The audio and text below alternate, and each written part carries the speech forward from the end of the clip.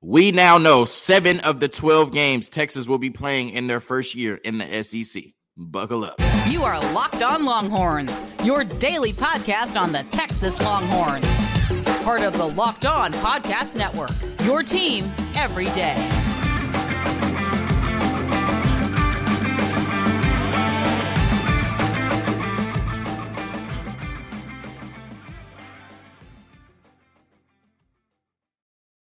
Locked On Longhorns, the show. Jonathan Davis, your host. Today's episode of Locked On Longhorns is brought to you by Bird Dogs. Go to birddogs.com/LockedOnCollege. And when you enter the promo code LockedOnCollege in all caps, they'll throw in a free custom Bird Dogs Yeti-style tumbler with every order. Go to birddogs.com/LockedOnCollege right now. On today's episode of Locked On Longhorns, we now know 7 of the 12 games Texas will be playing in 2024, thanks to Chip Brown from Horns 24/7 for leaking part of the schedule. Then On 3 wrote an article about Quinn Ewers being the third best Heisman candidate entering the 2023 season. We discussed that. And last but not least, some Texas basketball talk. Can they replicate the success they got from the guard position last year in 2023? We discuss all of that and more on today's episode of Locked On Longhorns, part of the Locked On Podcast Network, your team every day. So let's start with the big news, the only news that matters, the SEC schedule. And today is June 14th. We have been patiently waiting for June 14th because we knew that this is the day when the 2024 SEC schedule would be released. But Chip Brown from 24/7 Sports, Horns 24/7, who does an amazing job, I react to a lot of his articles on the podcast here, decided to give Texas fans a little treat the night before June 14th and release part of the schedule ahead of the schedule being released today. The full schedule will be announced tonight at 6 or 6:30 p.m. Central. So a lot of y'all will hear this before that. Some of y'all will hear this after that. And based on what we already knew and the pieces of the puzzle that Chip Brown filled in last night, this is what we know about our 2024 schedule thus far ahead of the official SEC release, right? We have Colorado State, UTSA, and the Georgia Bulldogs at home in DKR in 2024. We have Michigan, Texas A&M, and Arkansas on the road in 2024. And then we have Oklahoma, per usual, in the Cotton Bowl in Dallas, right? Those are the 7 games we know right now that Texas will play in 2024. What needs to be filled in tonight, I guess by Greg Sankey, is the 4 remaining SEC games and the 1 non-conference game Texas still has to schedule because a 9-game conference schedule was not approved by the SEC. So that's what we still have yet to find out. The 4 SEC games we will play, aside from what I just mentioned, and 1 additional non-conference game. And when I looked at this schedule, even though it's only 7 games, right, and it's just a preview of what we'll get going into 2024 in the SEC, my first thought was, damn, this schedule is tough, right? And we knew that the schedule would get tougher when you went to the SEC. I mean, after all, it's the best conference in college football, and it just means more, right? So we knew that it would be tougher than what we're accustomed to playing in the Big 12. But it's something about just seeing it on paper that's like, damn, like this is a schedule for sure. I mean, when you look at it, just the home games, Colorado State and UTSA, those aren't going to be walkovers. I mean, they're group of 5 teams. Texas will win those games, but they're not going to just blow those teams out, at least in the first half. Those are going to be dogfights. I mean, you look at the UTSA game this past year, granted, it shouldn't have been that close, but we were down 17-7 to UTSA at one point. I think those will be both good games. Texas will win them, but they certainly won't be cakewalks, at least in the first half. And then you got Georgia, who, worst case scenario in 2024, will be coming off 2 of the last 3 national championships. And a lot of people feel like they will win their 3rd straight this year. Georgia undoubtedly is one of the top 2 programs in college football right now. They will be in 2024, and they will be coming to DKR in 2024. That is a hell of a home game. Then you got Michigan, who is a top 5 program in the sport right now. I assume that will still be true next year. You're going on the road to play them. Texas A&M, you can say what you want about the Aggies. That is Kyle Field. It's going to be rocking. There is hatred there. And Texas A&M has all the talent and the resources in the world to succeed. Now, maybe they need to get a new head coach, but they have all the talent and the resources in the world to succeed on the road at Texas A&M. That's going to be a dogfight. Arkansas, y'all remember that 2021 game where we just went in there and got punched in the mouth? They hate us in Arkansas. And I don't care how much talent you got. I don't care how little talent they have. If you walk into Fayetteville, Arkansas, trying to get a win in that environment, it's going to be tough for Texas for sure. So what we know from this schedule already, is super tough, and they still have to add 4 more SEC games to it. I didn't even mention Oklahoma in the Cotton Bowl. I know we just beat them 49-0. I know Oklahoma is down right now, but I assume by this time next year, Oklahoma will be back to being a top 10 program in college football. So a tough 7-game schedule already, and you still got to add 5 more teams to it. It remains to be seen who the 4 SEC games will be and if those will be easier, if they'll be tougher. And then, of course, your one non-conference game, I would assume, that, CDC and Texas are going to schedule something that Texas has the advantage in. But, we'll have to wait and see on that, right? So what does this mean for Texas? What does this tough 7-game, soon-to-be 12-game slate mean for the Texas Longhorns in 2024? To me, it reiterates that 2023 has to be the year, right? And this is no disrespect to any other Big 12 team. I never know who's listening, but you will never have an easier path to a conference championship again than you have this year. You will never have an easier schedule on paper. Let me, clarify that, on paper again than you have this year. This year, you are only an underdog. You're favored in every game but the Alabama game. That means every conference game you play this year, you are favored in, whether you are at DKR, in the Cotton Bowl, or on the road. That will never be the case again in the SEC, where you're favored in every single SEC game, regardless of the location, right? This year, you have to go through teams like Texas Tech, Kansas State, Oklahoma, all right, TCU to get to the Big 12 championship game. In the future, it's going to be Georgia, LSU, Tennessee, Alabama. And without divisions, you may end up having to play a team like Georgia twice to win an SEC championship. You may end up having to play a team like LSU or Alabama twice, once in the regular season and once in the SEC championship game to win the conference, right? 2023 has to be the year for the Texas Longhorns because you are by far more talented than every team in the conference. And this by far is your easiest path to a conference championship for the foreseeable future and maybe ever, right? You have to take care of business this year in 2023. You have to get to the Big 12 championship game and win it this year because there is no telling how much conference championship success you will endure when you get to the SEC. You're also losing a ton of talent. Now, I know we've done a great job in recruiting, even though the 2024 recruiting class is slow right now. We have a ton of depth and talent. And what I'm not saying is that next year the cupboard will be bare. Of course, it will not be. But you can't overstate how much losing experience and talent can do to your football team. And we're going to lose a ton of experience and talent off of this 2023 football team heading into 2024 in the SEC, where our schedule is a lot tougher. So just looking at it from the surface, these are all players that we could potentially lose after this season. Quinn Ewers, Jonathan Brooks, JT Sanders, 2 starters on the offensive line, probably Jake Majors and Kristen Jones, Xavier Worthy, Jordan Whittington, and A.D. Mitchell. That's just on offense. Tavondre Sweat, Byron Murphy, Barron Sorrell, Jalen Ford, Ryan Watts, Jade Barron, Jalen Catalan, and Jaron Thompson. Those are all starters to super rotational players that you could lose after this season going into a very tough schedule in your first year in the SEC. Nothing is going to be guaranteed next season. Hell, nothing is guaranteed this season. But like I said, it's the easiest path to a conference championship you will have in a while. Texas and Steve Sarkisian need to take advantage. They need to win at least 10 games this year and secure a conference championship. And then also the last thing it means is, at least in 2024, your home schedule in DKR is going to be kind of blah, right? We thought that, okay, when we go to the SEC, especially looking at our 2023 schedule, our home schedule would be a lot better. When you look at our schedule this year, I mean, I think the best home game we have is Texas Tech the day after Thanksgiving, right? We were like, when we get to the SEC, that won't be the case. Now, you do get Georgia at home, right? So be careful what you ask for. You do get probably the best program in college football at home in 2024, but you got Michigan on the road. You got Texas A&M on the road. You got Arkansas on the road. You got Oklahoma in the Cotton Bowl. So assuming they add at least 2 more home games to your slate, who would they be? They just don't seem like they're going to be huge draws. I doubt that they're going to bring Alabama back to Texas after they just played there 2 years prior. Maybe Tennessee, maybe LSU, maybe Florida.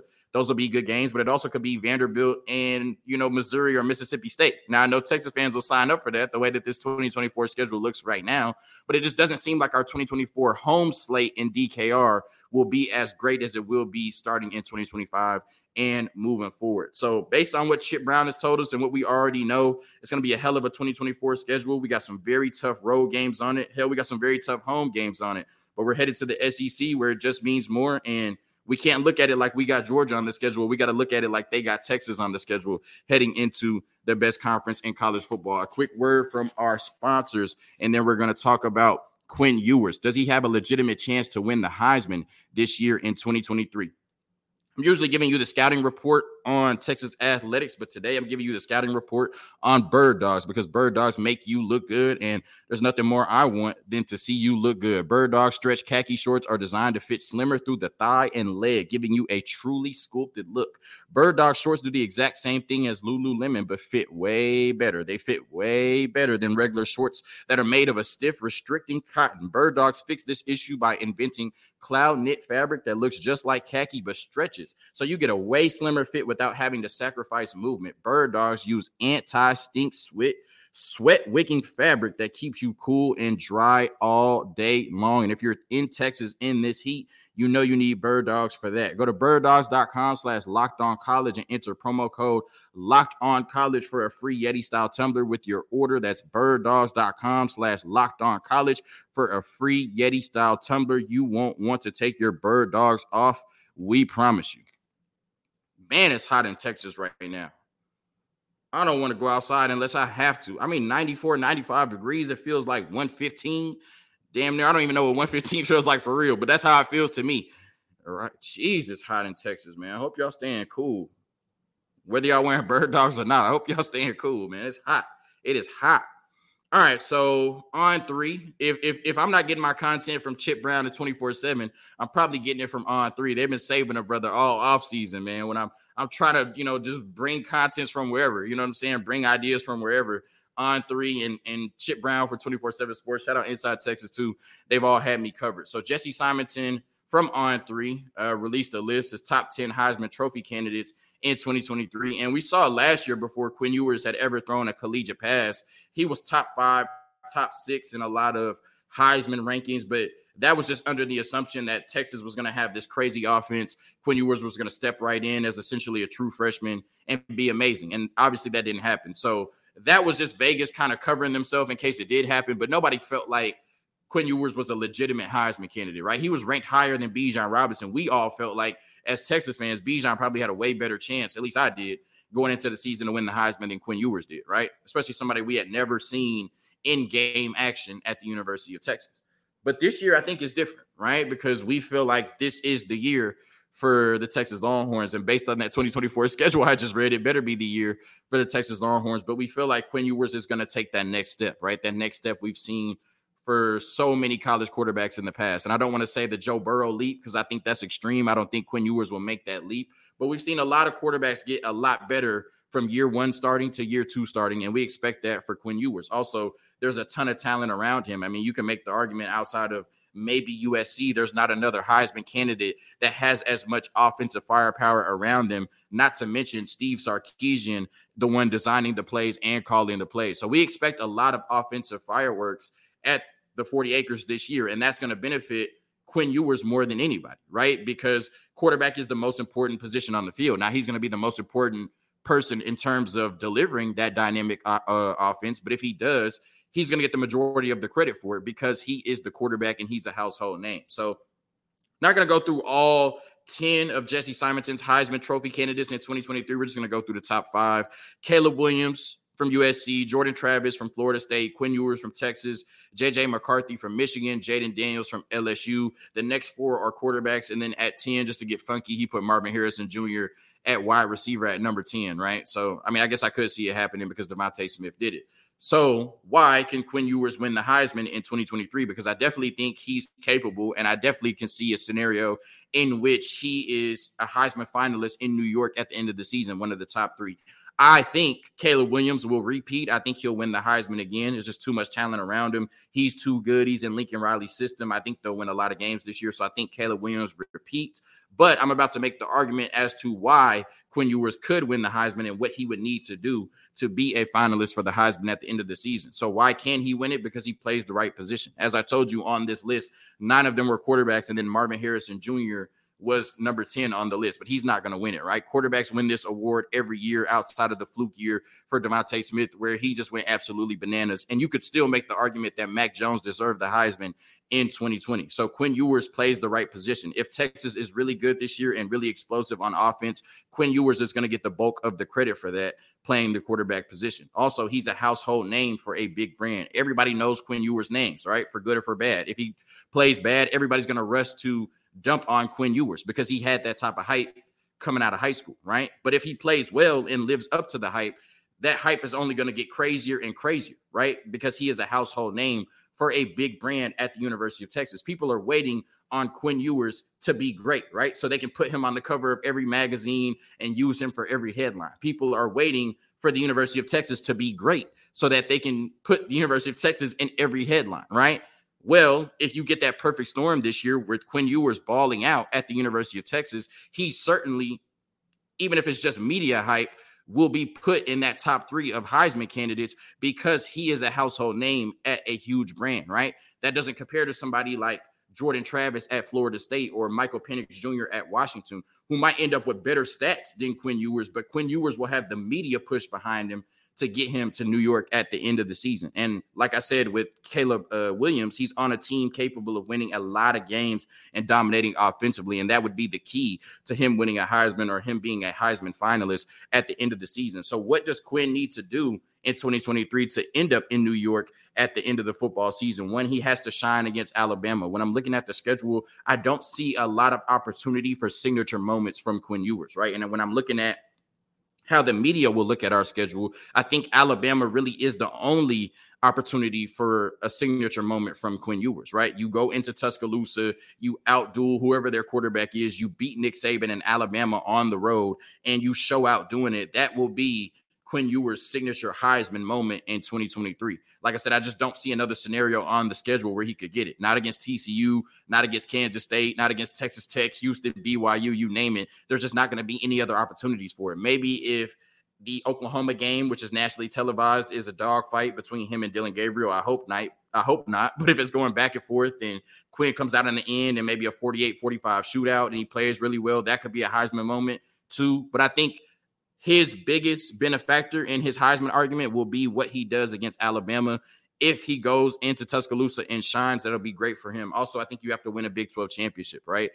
It was different for Max Duggan because they had went undefeated prior to that. So they were 12-0, even though they lost the Big 12 championship. He had still put together an undefeated season. I don't see a scenario in which Texas loses the Big 12 championship or doesn't make the game, and Quinn Ewers is one of the top 3 Heisman candidates in college football. So I think he needs to win the Big 12 championship and have a great game against Alabama to be considered amongst the likes of Caleb Williams and all these other quarterbacks like Bo Nix, all these other players that are going to put up crazy numbers this year. And I think for anybody that's going to win the Heisman, especially at the quarterback position, you have to account for 4,000 total yards. Of course, with Quinn Ewers, that's mostly going to be passing yards, and 40 touchdowns. Of course, with Quinn Ewers, that's mostly going to be passing touchdowns. But I think that's the baseline for him to be in New York at the end of the season. Like I said, I could see a scenario in which maybe, Michael Penix Jr., Jordan Travis, Bo Nix, some other quarterbacks have, more stats than he does, have better stats than he does. But I think if he has a great season at the University of Texas, Texas wins the Big 12 championship game, knocks off Alabama or almost knocks off Alabama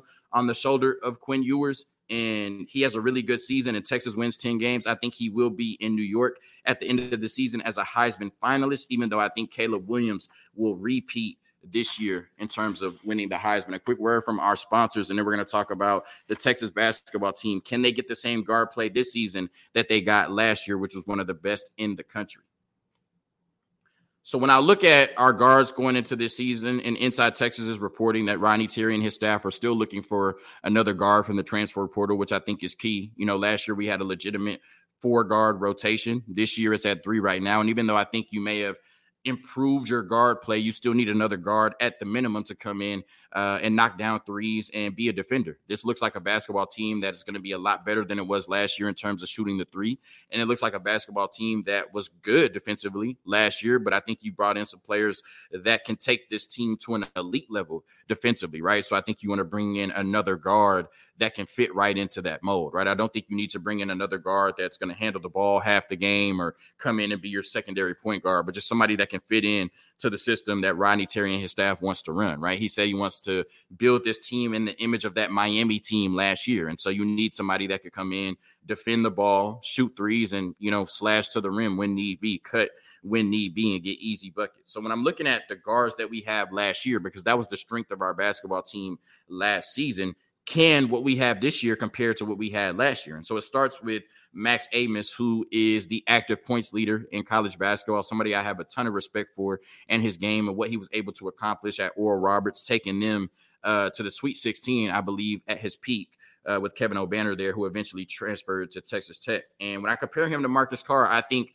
that is an upgrade at that position. And Marcus Carr was first team all Big 12. He was great for Texas for the last 2 years, but I think Marcus Carr was a two guard that was always masquerading as a point, right? He got the opportunity at Minnesota and schools before that to kind of just be a shot chucker and a volume shooter on a bad basketball team, right? He had to come to the University of Texas and learn how to be a point guard, right? Learn how to balance between scoring and getting his other teammates involved. And even though he got better at it, I don't feel like he was ever fully comfortable doing it. That's something that Max Amos is fully comfortable doing right now. The only question about Max Amos is, can he handle the step up in competition? But it's basketball. It's 94 feet, right? You drop the ball and hoopers are going to hoop, right? So I think he's going to do that. And like I said, I just think he's already better equipped to run an offense than Marcus Carr was for Texas, right? I think he's going to be really good out of the pick and roll. He's going to be really good as the primary ball handler. He knows when to take over a game and score and when to get his teammates involved. And he's going to have way better offensive teammates around him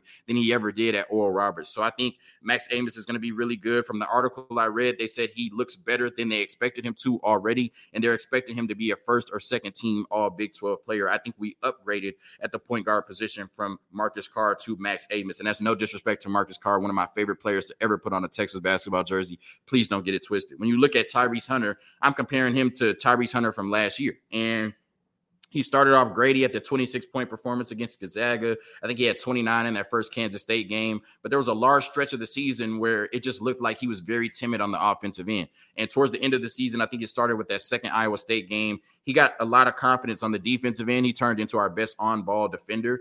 And he shot a lot better from the three-point line. And I'm not the biggest, body language expert, but I remember watching in the NCAA tournament, watching those videos that the Texas basketball Twitter would post. And I was like, Arterio Morris doesn't look happy, right? And this is when we were winning games in the tournament. I came out here on the podcast and I said, Arterio Morris doesn't look happy. He ends up transferring out, right?